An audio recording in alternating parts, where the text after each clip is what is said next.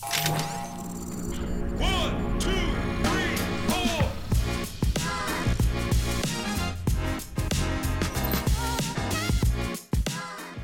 What's up, everybody? Welcome to another episode of Crypto Cronies. We're on episode 17, and of course, you have your hosts, me, Fede, and Alex. Today, we're going to be talking about three things that have happened recently in the crypto world. New York crypto regulator removes Ripple and Dogecoin from token green list in the latest update. Deutsche Bank to hold crypto from institutional clients. That's going to be in Germany.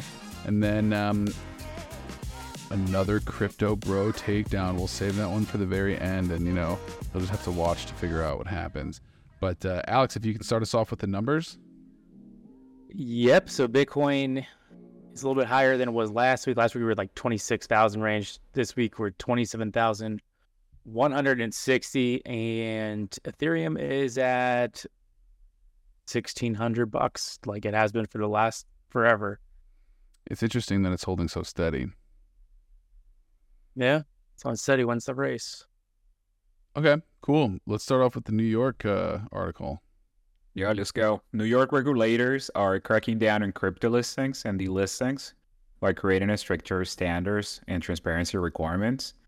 And this is coming from the New York State Department of Financial Services, or the NYDFS, which is proposing a higher standards for coin listings and delistings in the cryptocurrency industry. So the proposed guidance aims to make standards around coin offerings more robust and transparent. And the NYDFS wants crypto firms to evaluate a coin offering before adoption and consider specific criteria before delisting a coin. So the main character here is the NYDFS superintendent, Adrian Harris, which stated that the guidance is necessary to address deficiencies found through examinations and to protect customers and safety. Now, crypto companies regulated by the NYDFS now must submit a firm-specific coin listing policy and seek approval before listing or offering custody for a coin, unless it is on the regulator's green list of approved coins. Right? She also removed Ripple and Dogecoin from the token green list, nearly 20 cryptocurrencies from the list, and nearly 20 more from the list in the new guidance. They used to have about 25. Now we're down to 8. On the new framework, ask crypto firms to draft their coin listing policy in mainly 3 areas. The first one is governance, the second one is risk assessment, and the third is monitoring procedures. Now, the proposed delisting framework requires firms to detail their decision-making process for delisting a coin, including events that could prompt removal and execution plans. So it's delaying the delisting, basically, in a way. Now, the NYDFS has been using this position as leader in regulating the insurance and banking sectors to set the regulatory agenda for crypto nationwide. Now, this entity has levied $132 million in fines against crypto companies and oversaw the closure of Signature Bank back in March. And now, interesting here, their staff has been growing, and 60 staff members to focus on crypto, and they're tripling in size over the past 2 years. So they're beefing up the staffing for the crypto space. And that's the New York Department of Financial Services staff? Right. It's a great point. So this one affects companies listed in New York only, right? But now, the reason this one is important mainly is because anything coming from New York, from this type of regulators, is pretty much leading the rest of the regulatory framework for the rest of the country. So this is kind of leading indicator, I'll say. It's crazy. So I was reading into the article. So lists that, is it removing PayPal dollar or it's keeping PayPal dollar as well? Oh, I can tell you right now. I got the list right here. So let's read. Let me go down the list of the green list. And real quick, just a question: the green list is approved crypto that is for like what? Like approved what? Like I can't use Ripple in New York. I don't quite understand. Listing and delisting coins, right? So if anyone from Bitcoin and Ethereum wanted to create a coin, then they pretty much has a fast track on it. anyone else outside of these 8 coins I'm going to read, they will have to create this framework that is risk management and a lot of bureaucracy, basically, behind it. So we got Bitcoin, of course, Ethereum, Gemini Dollar, GMO, JPY, GMO USD, Pax Gold, Pax Dollar, PayPal Dollar. So, Alex, PayPal Dollar is still there. That's funny. So PayPal Dollar is issued by Paxos, and in the article they talk about how they wanted Paxos to stop issuing the Binance US dollar. So it's kind of funny that they're allowed the PayPal dollar that's issued by Paxos, but not the Binance dollar. I know the Binance is under a lot of regulatory scrutiny right now, so that may be why. But yeah, and to answer your point, John, so companies that are getting a DFS license in the state of New York, they can only custody those cryptos that are on the approved list. And why those? What do those cryptos have in common that, say Ripple doesn't have? So there's like I don't know, this is me speculating, but there's a question of like which coins are actually decentralized. And so Bitcoin, Ethereum are viewed very much on the decentralized side, Ethereum less than Bitcoin. And it sounds like the other cryptos that are on the list are all stable coins. So they're just pegged. They just mimic a real currency. Okay. So those ones probably have like a reserve, like we talked about in the last episode. Like $1 equals 1 PayPal dollar. Mm-hmm. Yeah. Okay. What kind of shockwave? I didn't want to use the word ripple. What kind of ripple effect do you think this is going to have on the New York companies that are going to choose to stay or open up or maybe leave? Is this such a dramatic change that those things could happen? Honestly, it seems like something that they could like probably find a loophole around, like just have their company domiciled in New York but get licensed elsewhere. I don't know the actual legal framework around this specifically, but I'm sure that there's some sort of loophole that people can get around. Yeah. My take on it is more so you start seeing how regulators are thinking about this space. You start thinking about, we start seeing evidence of a green list. So you start seeing how some coins and companies are favored by it and some other ones are removed from it. Maybe might limit any ability of shit coins out in the market. That could be one unintended or intended positive outcome. But other than that, is just it gives us an early view of how regulation is going to shape out for the rest of the entire space in the U.S. And again, that's just kind of my read on it. Yeah, especially at the state level. Yeah, and I'm curious if states like Kentucky even have lists like this. Well, so Kentucky's actually they're on like the cutting edge of crypto regulation. Oh. Especially with mining, because they have a lot of old factories and infrastructure in place that are abandoned. And so they're giving a lot of tax credits to crypto mining companies. So yeah, Kentucky is like one of the first crypto-friendly states from a regulation standpoint, along with like Wyoming, Texas. Yeah. So Okay. yeah. Yeah, that's all a lot of interesting news. Okay, I don't have any more questions about this one. I mean, I think it's interesting. Deutsche Bank. See, the government is finally starting to get into some sort of regulation. Oh yeah. And Deutsche it's Bank. kind of going into our next article. We're talking about custodying crypto. Deutsche Bank is going to start holding crypto for institutional clients.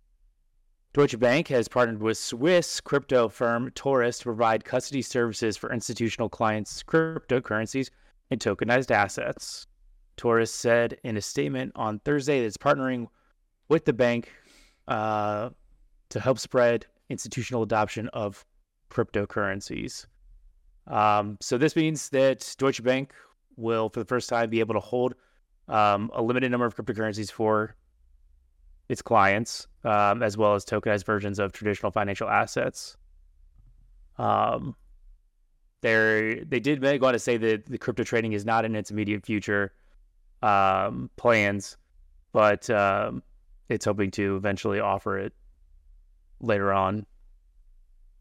When Deutsche Bank is a German bank, for those of you who don't know, it has about 1.3 trillion assets, an equity of 62 billion. Right, So pretty much all over the world.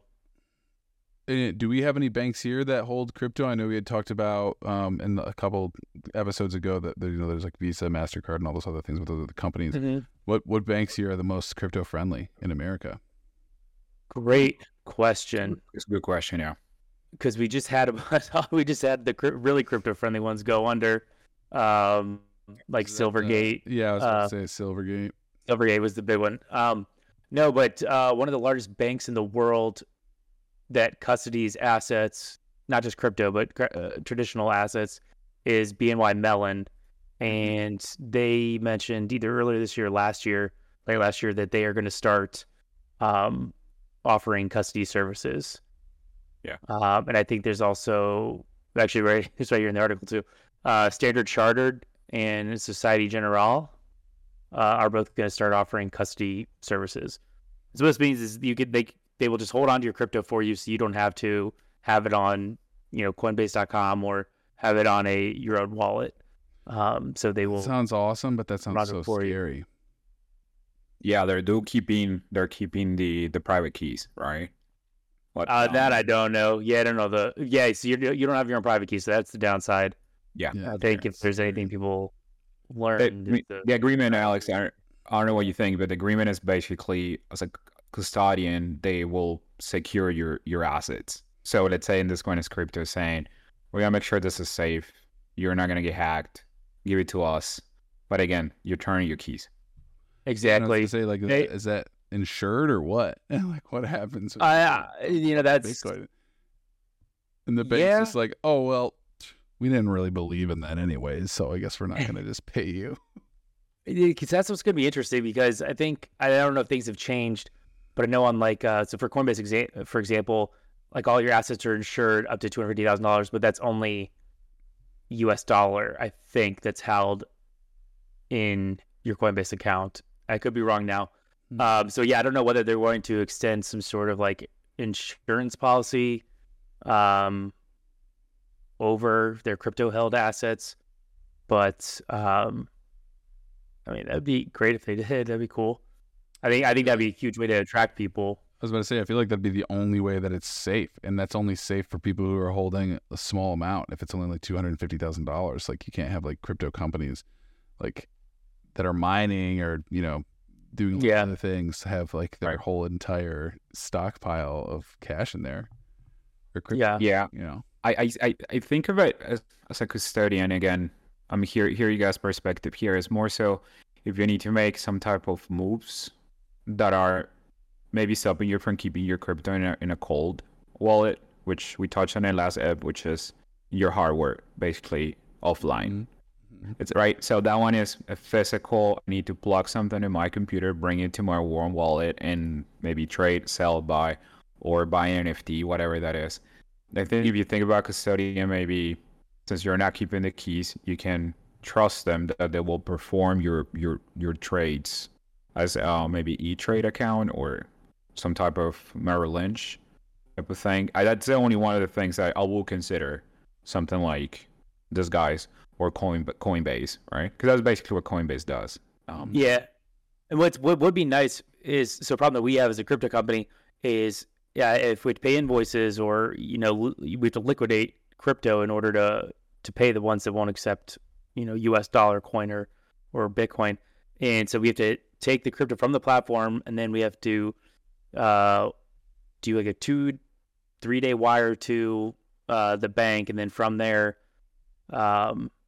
incur more wire fees to then send it out. So we're losing on sending from the platform to the bank, and the bank to the actual vendor. So it'd be nice to have a bank that also we could just click sell Bitcoin and then immediately send a wire and cut out multiple days and lower fees. So hopefully that's something that Deutsche Bank is going to offer, along with BNY Mellon and the other banks. They're offering custody services. So that's I think that's a huge value to be had. Yeah. Yeah. I think it's like definitely the next move forward. Yeah. If you see a player like Doge in it, maybe other investment banking will enter the space, right? So one has been very silent with crypto solutions is Goldman. You don't never hear them.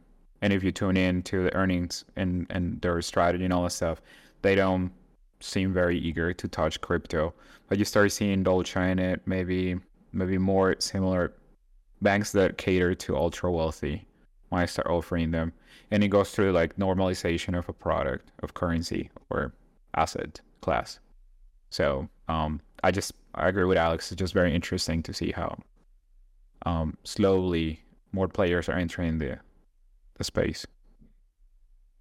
Yeah, it's definitely a step in the right direction. I think the news today is very uplifting. Except for maybe this one. Dun, dun, dun. First, I want to apologize for calling this person a crypto bro, because I would say that they're not a crypto bro. More of a entrepreneur and genius. Mark Cuban, unfortunately, has suffered $870,000 loss in a MetaMask crypto wallet hack. So, if I understand correctly, it was all in his MetaMask and it wasn't in like Coinbase or anything like that, or what? It was, from my understanding, it was in one of his MetaMask wallets. So you could have multiple wallets within your MetaMask wallet. Yeah, so the loss equated to $870,000. It doesn't say exactly what it was or what coin it was, but he quickly transferred all of his remaining funds from that wallet to another crypto wallet and rescued approximately 2.5 million USDC on Polygon. He also claims to have secured all of his NFTs on OpenSea, but that's all just hearsay. It's interesting because a lot of what people would consider old money had totally dissed crypto when it first came out, and Cuban was totally on it and said it was a decent investment and compared it to gold.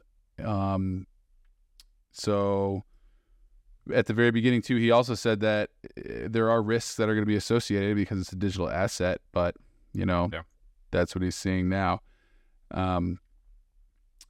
Alex, what did you do the math on for $870,000 compared to Mark Cuban's overall wealth? Yeah, so Mark Cuban, we wanted to figure out how much of a hit this was on Mark Cuban, which it is not any sort of big hit. So he's got according to Google, his net worth is $5.2 billion, and the 800,000 of that is 0.01% of his net wealth. Ooh. So he'll be fine, right? Yeah, I don't think he's gonna lose sleep over it. Yeah. And it was funny because I was getting nervous. I was getting ready to lose sleep for him. I was reading something else, and it was Mark. No, we're sorry. Sorry about your Ethereum. But it was like a Twitter account that noticed it at first. I'm pretty sure. Yeah. I don't quite understand this. This sentence right here is the only thing that touches on it. It says the suspicious movement of funds from the wallet identified on Etherscan as Mark Cuban 2 was first noticed by a blockchain expert after 160 days of inactivity. So you can, because everything's is public now, or is like out there in the public. There's people on Twitter. You can follow these Twitter handles that will just be monitoring certain wallets that they've identified as somebody's or exactly. And kind of like the article was saying, they started saying, someone's moving money out of this wallet. It's a lot of it in like regular increments, and I think they were exchanging it for like Matic, Polygon, another crypto, and loading it up somewhere else. So it got flagged by one of those Twitter accounts first, and then Mark Cuban it's my account. I got Mark was scrolling Twitter and he goes, "That's my account. That's my wallet." And then Mark Cuban's just like, you know what? Send that guy a gift basket. He better. deserves it. Send him a Mavericks jersey. Thanks. Yeah. He seems like a reasonable guy. I don't know because he's show up on TV negotiating the Shark Tank stuff, but he seems like a reasonable, personable. I don't know Just anything glad his about Mark answers are fair. Cuban. Yeah, I don't know anything about Mark Cuban, but I've seen a lot of other billionaires talk on TV, and Mark Cuban seems to be the one that sounds the most human-like, if that makes Yeah. sense. Personable. I would agree. Yeah. But Yeah. Crypto Cronies does not endorse Mark Cuban. You know Yeah. how they go down in a week with a lawsuit, and Yeah. we're not. We're neutral. Seems like a good guy though. Okay, well, that's all we have for today. Yeah. Good stuff. Yeah, if anybody has any questions, our email's in the links, so send us a email, comment on the YouTube video, do your thing, hit us up on Instagram. But other than that, keep on buying that crypto. Bye. See you, everybody. 1,